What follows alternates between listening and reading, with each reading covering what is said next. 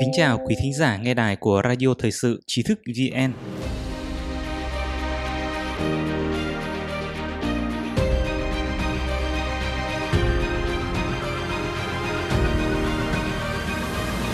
Hôm nay chúng ta cùng đến với bài viết của Gia Huy.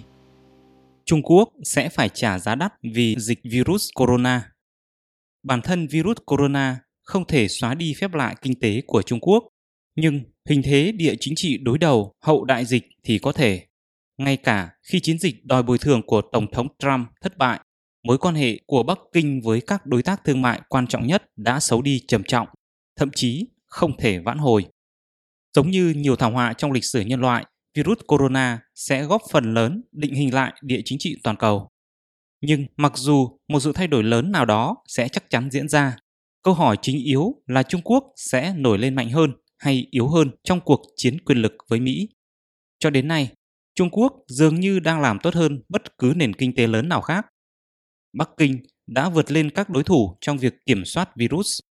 Mặc dù tăng trưởng giảm kỷ lục 6,8% trong quý đầu tiên, tệ hơn mức 3,5% của Liên minh châu Âu và 4,8% của Mỹ, nhưng Trung Quốc đang trông đợi sự phục hồi nhanh chóng trong quý 2.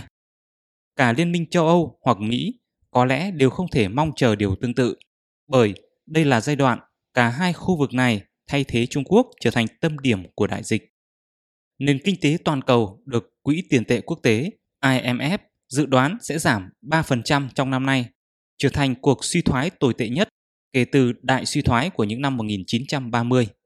Trong số 3 nền kinh tế lớn nhất thế giới, EU được dự đoán giảm 7,5% và Mỹ giảm 5,9%, trong khi Trung Quốc được dự đoán tăng 1,2%. Phần lớn các nền kinh tế phát triển khác cũng phải đối mặt với đà giảm mạnh. Ý giảm 9,1%, Anh 6,5% và Nhật Bản 5,2%. Năm ngoái, GDP của Trung Quốc đạt 14.000 tỷ đô la Mỹ, bằng 2/3 của Mỹ, 21.000 tỷ đô la Mỹ. Nhưng dịch virus corona sẽ thu hẹp khoảng cách này. Năm ngoái, tăng trưởng hàng năm của Trung Quốc cao hơn của Mỹ là 3,8% điểm, trong khi năm nay sự chênh lệch được dự đoán là 7,1% điểm. Tăng trưởng GDP của Mỹ trong năm 2019 là 2,3%, trong khi của Trung Quốc là 6,1%. Nếu những xu hướng này tiếp tục, hai nền kinh tế này sẽ đạt tương đương trong vòng một thập kỷ tới, sớm hơn nhiều so với dự đoán trước đó. Nhưng đây chỉ là một chữ nếu lớn. Thế giới hậu virus corona sẽ mang tới những điều không chắc chắn và những thách thức đối với Bắc Kinh ở mức độ chưa từng được biết đến đối với quốc gia cộng sản này kể từ thập niên 70. Đại dịch cùng với sự leo thang trong cạnh tranh với Mỹ đã khiến kinh tế Trung Quốc phát triển chậm lại tương đương với tốc độ trong cả thập kỷ. Sự suy giảm đã tăng tốc kể từ khi Tổng thống Donald Trump phát động cuộc chiến thuế quan trong năm 2018. Mức tăng trưởng 6,1% năm ngoái của Trung Quốc là mức thấp nhất kể từ năm 1990, và do cuộc chiến công nghệ và thuế quan với Mỹ, con số này sẽ thấp hơn trong năm nay ngay cả khi dịch virus corona không xảy ra. Mặc dù thỏa thuận thương mại đã đạt được một phần trong tháng 1, nhưng Mỹ vẫn duy trì mức thuế quan trừng phạt lên gần 2/3 hàng xuất khẩu của Trung Quốc, khiến mức thuế trung bình của Mỹ đối với sản phẩm Trung Quốc là 19,3%, tăng từ mức 3% trước khi cuộc chiến thương mại bắt đầu.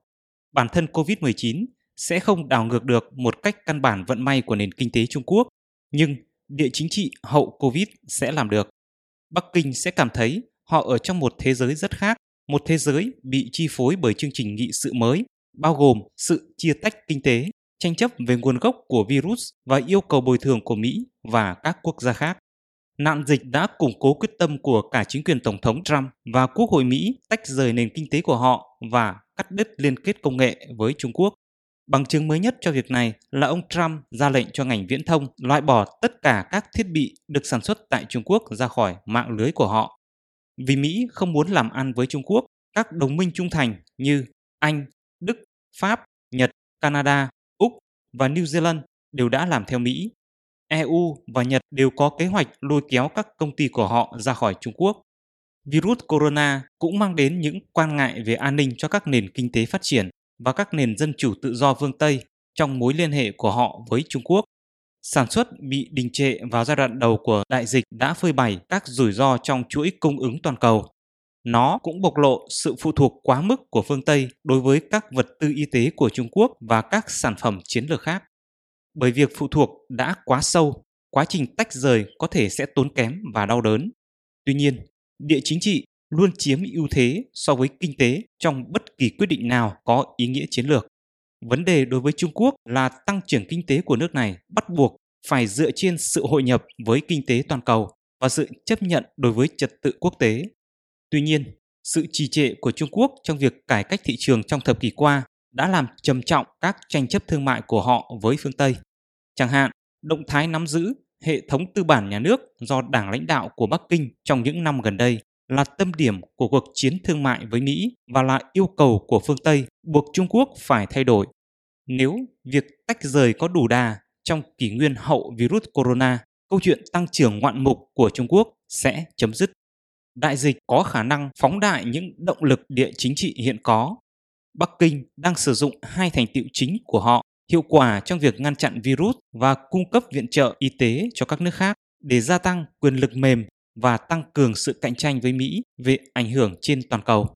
Tuy nhiên, ngoại giao khẩu trang của Bắc Kinh và chiến dịch tuyên truyền chiến binh sói mà các nhà ngoại giao của họ đang dùng để chống lại Mỹ trên Twitter đã phản tác dụng. Mối quan hệ vốn đã mong manh dễ vỡ của Trung Quốc với Mỹ và các đồng minh của Mỹ đã lao dốc trong đại dịch.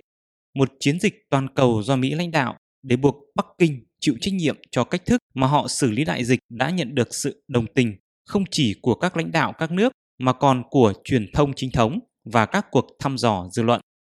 Chẳng hạn, một báo cáo gần đây của EU cáo buộc Bắc Kinh dính líu đến một chiến dịch làm sai lệch thông tin về virus corona và một báo cáo của mạng lưới chia sẻ tin tức tình báo ngũ nhãn Five Eyes gồm Úc, New Zealand, Anh, Canada và Mỹ đều kết luận rằng Trung Quốc phải chịu trách nhiệm cho việc lây lan virus. Tại Mỹ, các cuộc khảo sát dư luận cho thấy phần lớn mọi người đều đồng ý với quan điểm này. Bắc Kinh cũng sẽ đối mặt với một chiến dịch toàn cầu do Mỹ lãnh đạo về việc phải bồi thường thiệt hại do đại dịch. Mặc dù một chiến dịch như vậy có vẻ đã thất bại về mặt pháp lý, tuy nhiên hành động này sẽ gây bất lợi cho uy tín và ảnh hưởng quốc tế của Bắc Kinh trên sân khấu thế giới. Trong nỗ lực đòi Bắc Kinh bồi thường, ông Trump đã đe dọa áp dụng các trừng phạt thương mại còn lớn hơn. Trong khi đó, người Đức đang yêu cầu Bắc Kinh thanh toán 160 tỷ đô la Mỹ, Nigeria muốn 200 tỷ đô la Mỹ và Hiệp hội Henry Jackson, một tổ chức tư vấn chính phủ độc lập của Anh, đề xuất rằng nhóm G7 nên yêu cầu gần 4.000 tỷ đô la Mỹ. Khi mối quan hệ với các nước phát triển phương Tây, vốn là các đối tác thương mại quan trọng nhất của họ, xấu đi nhanh chóng, Trung Quốc có thể đoán trước một môi trường ít thuận lợi hơn, nếu không nói là thù địch trong thế giới hậu virus corona.